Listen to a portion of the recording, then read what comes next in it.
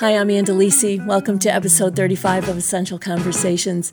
In 2019, when the British duo Ida May released their album Chasing Lights, produced by Ethan Johns, I talked with them about the influence that American music, specifically blues and jazz, had on them and their music.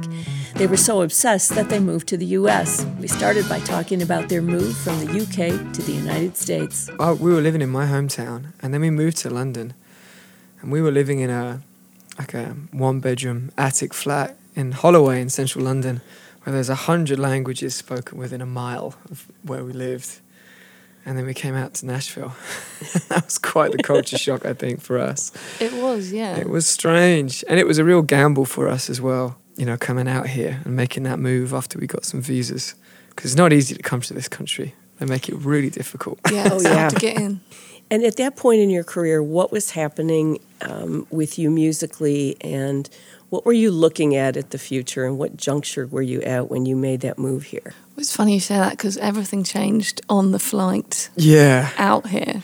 So we had a big plan. This record went through a journey. We recorded it with Ethan Johns, and that was everything with him was wonderful, but we went through 2 different major labels to get it released, and then it's eventually come out on 30 Tigers, who've been fantastic. But when we moved to Nashville, we'd just finished the record, and we'd just gotten the visas, packed everything up, got on the flight. We were signed to a major at label that moment in time. Probably shouldn't mention. We signed to a certain major label, and as we transferred in Iceland, so we're getting a connecting flight in Iceland, we had like a load of missed calls on Chris's phone from management. And we're like, that's strange. So we called them back, and we found out in Iceland that the head of the label that we were signed to was leaving, had left the day before, and that all the bands on the label except us were being dropped that day. And they said, we don't really know what's going on with you guys, but we'll let you know when you get here. And we were like, okay, well, we've just moved our whole lives across the world. It was a pretty huge transition. So. Long story short, we were given the option to whether we wanted to stay or go, and then we decided to leave because we had so much trouble with big labels over the years. So it was a huge upheaval even just getting here. So the move was planned a certain way, and everything changed mid-air. We had an 8-hour flight to think about our lives and what was going to happen. Because we're used to being the underdog, being British. But we're quite, and also we're very used to playing. We've been in a band since we were 19, so we're used to things changing on a whim. That was pretty extreme, though.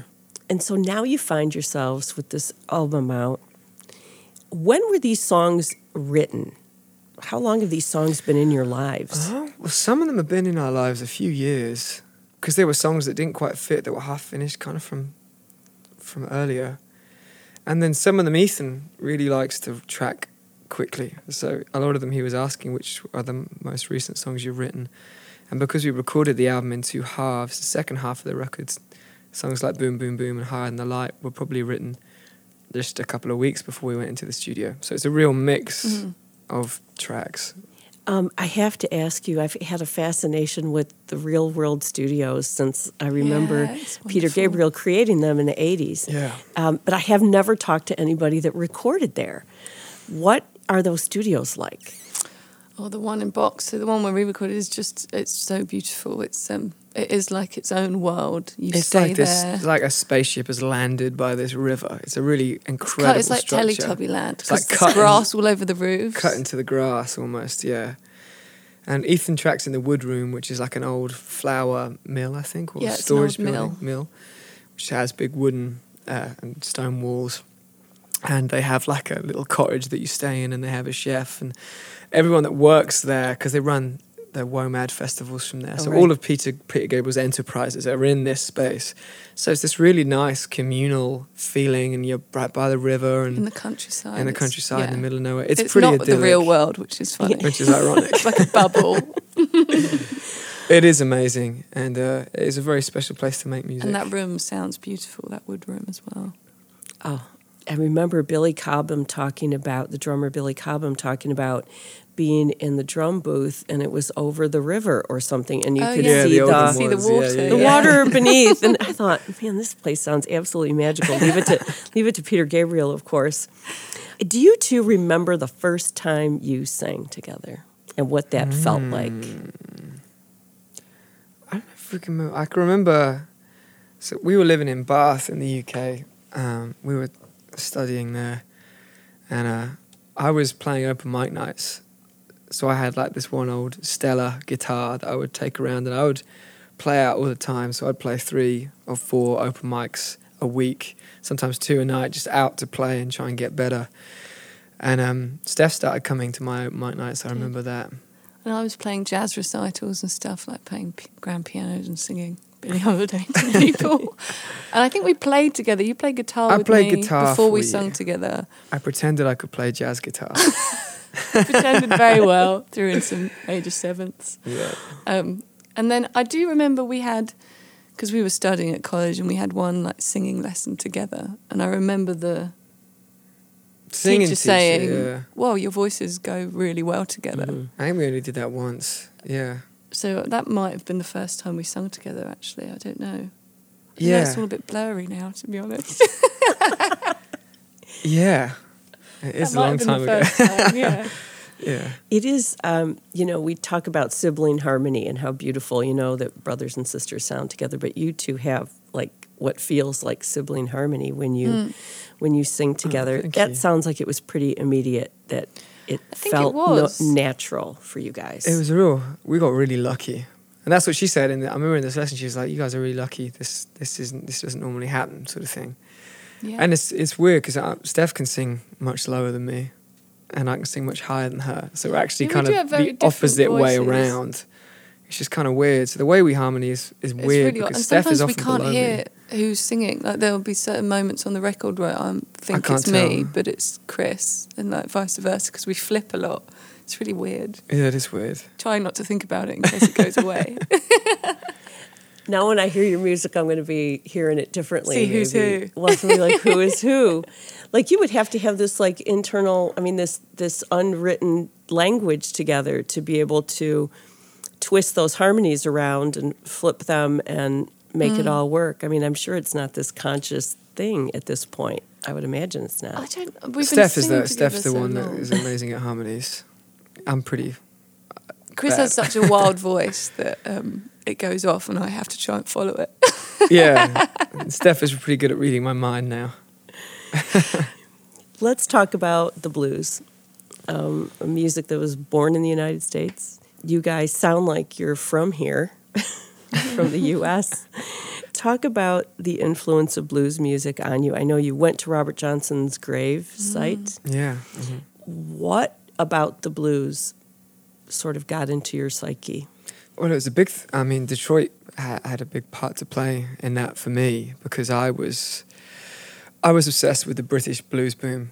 Like Peter Green and Eric Clapton and Jeff Beck and the Stones and Free and Zeppelin. And then, really quickly, you start to hear the name Robert Johnson being bandied around. And it was about that time I was listening to the White Stripes and like the Von Bondies and the Go and the early Kills. Like this all the underground Detroit stuff that was happening here. I picked up on it somehow. I can't remember how. And was trying to find CDs, import them and stuff, and because I was just obsessed with it even then. And someone in an interview had mentioned Son House, and then basically once a week in the UK, I went to a CD shop and bought everything Robert Johnson had ever recorded for a $5. And then the next week it was Blind Willie McTell, and the next week it was Son House, and the next week it was Blind Willie Johnson, and the next week it was Kokomo Arnold, and I did it every week, my pocket money or whatever.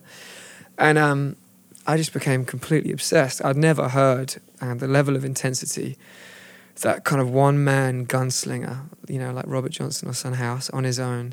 I'd never heard anything like that. And when I heard Blind Willie McTell, I was like, I couldn't tell if there was 3 guitars, 7 guitars, what was going on. And I just became obsessed. And they all became my heroes very, very quickly. There was nothing that compared to it in my mind.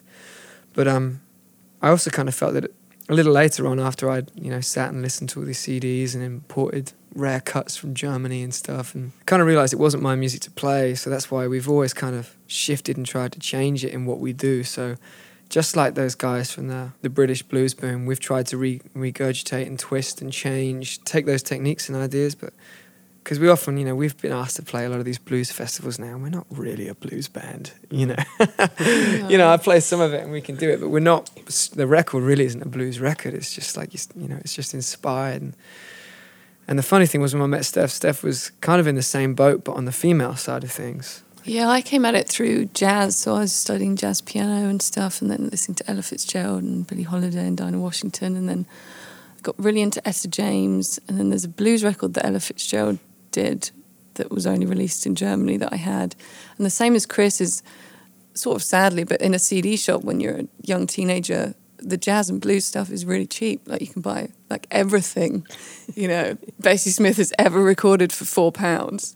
And everyone else that I went to school with, I grew up in a suburb of London, so everyone's listening to like Black Eyed Peas and Miss Dynamite and stuff. And for some reason, I just became obsessed with these big female voices, and then from that gospel and Mahalia Jackson and stuff. And I just couldn't believe that you could do that with your voice, similarly to Chris. And it was so moving, and so you don't really know what it's doing to you, but that there's something, that it means something. So, and then we met that way at college, sort of shared a joint love for the similar And I think thing. we both got a real kick about all of those old artists had their own thing. No one could play like the other. No one could play like Lightning Hopkins, and no one could sing like Bessie Smith. They were each their own thing, which is quite hard to come by growing up, I guess, in the UK. That uniqueness. So you toured with Greta Van Fleet, and I have to ask you about that because they're from Michigan. Yeah, man. And they recorded their last album in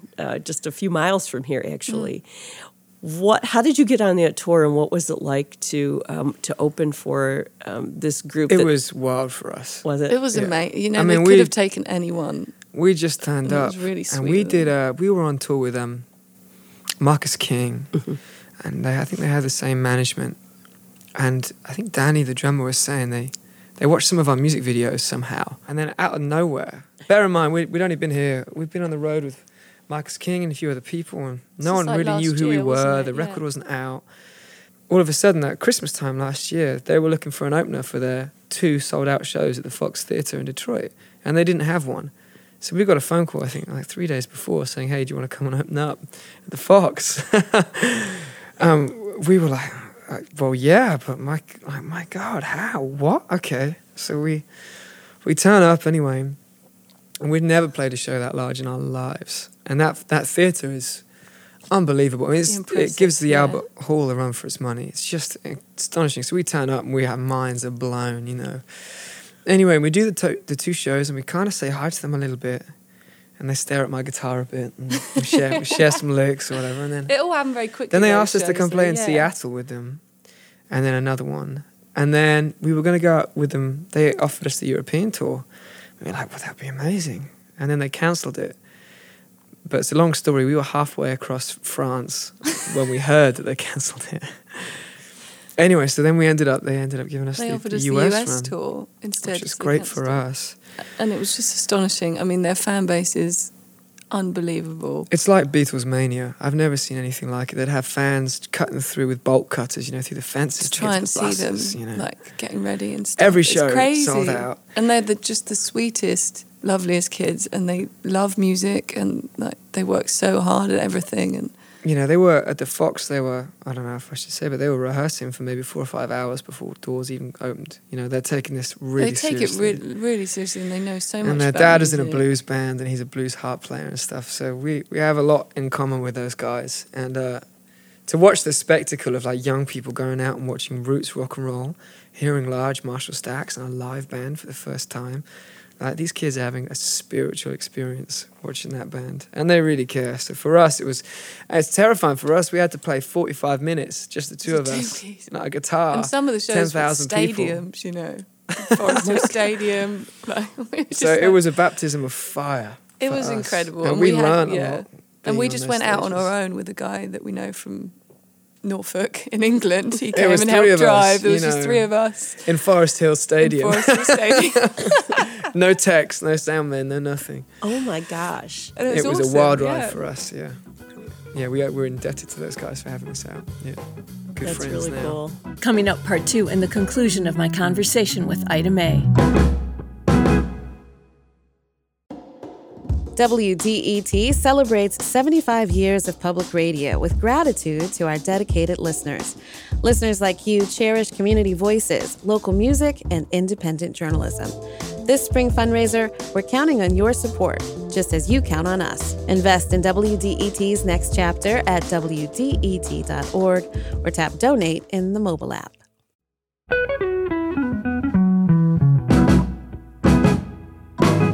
Here's part 2 and the conclusion of my conversation with Ida May, in which we talk about the Northern Soul movement in the UK, their rigorous touring schedule at the time, and English and American music. I'm It's fascinated brilliant. by the relationship between English and American music because, I mean, it is essentially English. We first came here, big folk book of songs collected in Missouri in the 1800s.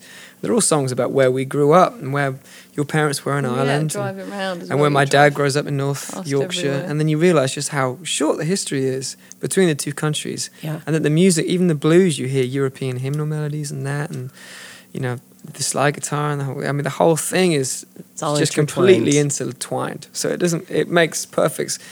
You know, we get pissed off in the UK when, you know, English magazines will say, why would we write about an English band playing American music when we have American bands playing it? And I'm like, excuse me, like the Beatles, the Stones, like Really? Clapton, like, are you kidding me? Like, that you won't write about us?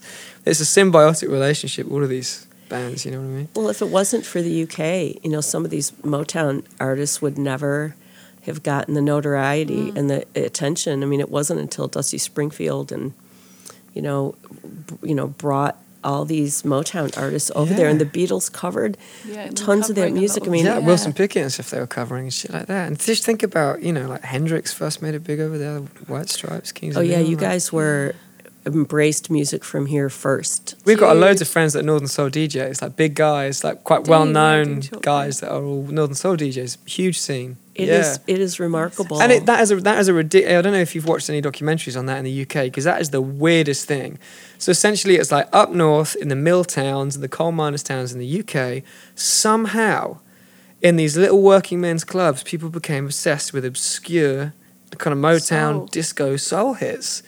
And it's like a really weird, specific brand of Motown. It's not all Motown necessarily. It's like this weird selection. And that's why no one can really define what Northern Soul is, because it's not really anything. Yeah. And like collecting all the badges from all these different working men's clubs, it became the weirdest scene that only listed huge. Yeah. like for a little while. And now it's kind of having a renaissance, but it's the weirdest thing. Because no one, even the Northern Soul DJs I speak to, it's like an unknown knowledge of repertoire. Like, they have their own it's weird, own like rules. Like you have to play like Oh, the it's original. serious. I'm like, I had no it's a idea. serious thing. Yeah. Oh yeah, it's like a really big deal. This is how the English people feel about this stuff. It's like roots American music is treated in the UK. Like people always say when they come over to the UK how respectful and quiet the audiences are, because we really treat it with reverence. Like it's an important. It's like the bones of rock and roll came from this stuff. So we really treat it with reverence that I don't think it's got over here. Like when we went out to Clarksdale. And being a naive, English suburban kid, we went out and I couldn't believe it. We were going to where Robert Johnson was exiled and Son House was exiled and Charlie Patton lived. And these are just fucking ghettos. I couldn't believe it. I was like, what? I thought it was going to be like a tourist trail. Preserved or anything. Like, da-da-da-da-da. And people are still living in the same shacks. It blew my mind because these guys were just my heroes, and I assumed that everyone was like, oh yeah, this is a big thing over here. And we got to that Clarksdale Museum. They put Muddy Waters' house where he grew up in there. But everyone is still living in all the other houses. They just picked it up and moved it. And I'm like, it's crazy. Heartbreaking as well, man. You guys blew my mind. You guys have done a way better job of honoring a lot of the music that was made here than we are. We actually stole, there's preachers on that road trip, our first Mississippi road trip. If you listen to Feeling Getting Closer, there's the preachers off the radio, and also the Byrds at the beginning. The Byrds at the beginning of Rightfully Honestly are the Byrds we recorded above Robert Johnson's grave, stuff like this. So we tried to get a little bit of that atmosphere in there. That's so brilliant. Oh my God, think what I else love we got in there. We got some other stuff, but I've forgotten that. There's a bar in New Orleans as well. During this interview, we also talked about the recording process, working with Ethan Johns, and the magic of the first take. There is magic in the first take and stuff like that. And just accepting how you sound. You're like, if I do this 100 times, I'm probably only going to sound maybe slightly better or slightly worse. So, and people are only really reacting emotionally. They're not reacting technically. Isn't one of the songs on your, wasn't it a demo? or the Easily or Easy the in Love rehearsal? was like a rehearsal, like a run through, and then he just secretly kept it. a lot of them are and first recorded, takes. Yeah. He did a lot of let's Yeah. just run through it. Press record. You should always hit that. record, right? You should Yeah. always have it going. I mean, those are the moments, that are so magical. And diminishing returns is, I Yeah. think, there's something to that. There definitely is. You Definitely start is. to lose some stuff. And you have to commit. That's the biggest thing. You have to accept. There's a lot of acceptance in making a record as well. And if you do it 700 times, it's not going to get any better. It's probably going to get worse. Technically, it'll get better, but and if you haven't got it in 7 takes, then it's not going to work. Or something. You know what I mean? It doesn't work that way.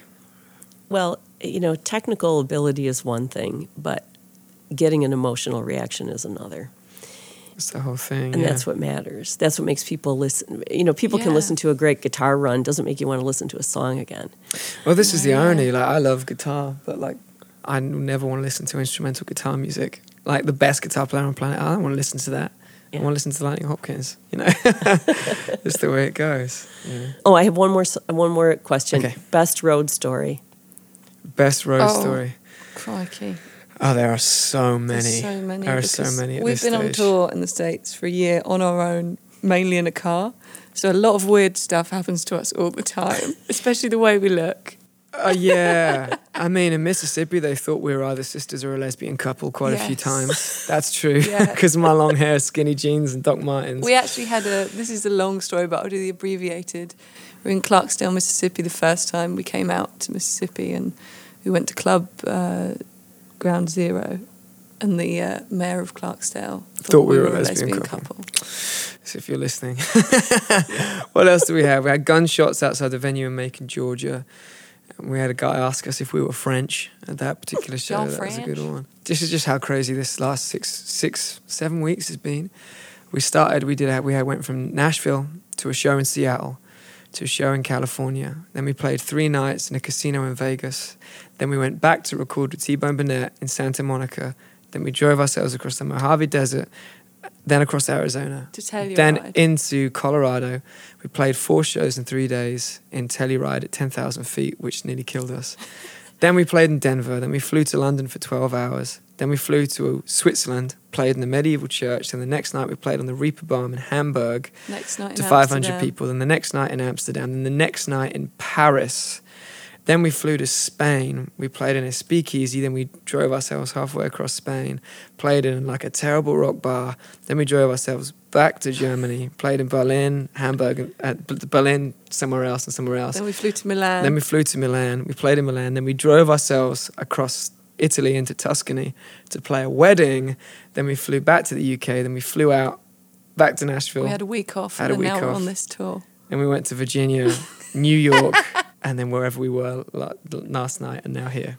Basically, we can't say no. Is the I think So that's I the mean, end of that it's story. not glamorous, and that's just us in a car, and 2 guitars, carrying our amps in our hand We're luggage. just going at it. It's a good thing you guys like each other. So talking about tour stories, I mean, there are so Every many day. things. Today, actually, we just got a sandwich, and the girl said to Chris, "I need to find my friend because we've always spoken about hearing an English accent in real life, and I never thought I'd hear one. And she needs to hear this. This is incredible."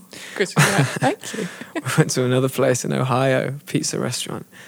And Steph orders, "Oh, can I just get a small margarita pizza?" And the girl behind the counter just goes, and puts her hand over her mouth and doesn't say anything for 10 seconds. She's like, I just nothing. I was like, "What? What's happened?" It was ridiculous. Yeah, so we get It's constant. it's constant. Oh, we were in Philadelphia. We were told to go back home as well. Someone told me to go back to where I came from. That's a new one. I'm so sorry This is about new. that. Oh, man. I mean, the list is endless. Yeah, Oh. but I mean, all the tour stuff has been amazing. Going out with Greta, we played with them in Madison, Wisconsin. Went on stage with them to one of the biggest crowds I think they'd played to, and we'd ever seen. It was amazing. Yeah, and we've met everyone's so lovely, We always Yeah. go to the merch stand and we meet everyone, and It has some it's amazing just- fans we've now. got some lovely, lovely fans and people that you see a lot. Like already, we've only been here a year, and there's sort of people that have seen us 5 times, which is incredible, Yeah, so. and just joining people on stage, like Marcus King joining him on stage and Blackberry Smoke. And we played another festival in Nashville where Emmylou Harris introduced us on stage. We played her festival. That was mad. And we only had a line check, so we ran on stage and we were plugging things in. And she was filling for time. So she was introducing us whilst filling for time. And I couldn't concentrate because Emmylou Harris is next to me filling for time. And I'm trying to set up, and I was like, I just want to hug Emmylou Harris. It was the weirdest thing. And then backstage meeting Tommy Emmanuel and stuff, and he's playing my guitar and stuff. It's been surreal. It's been an amazing year.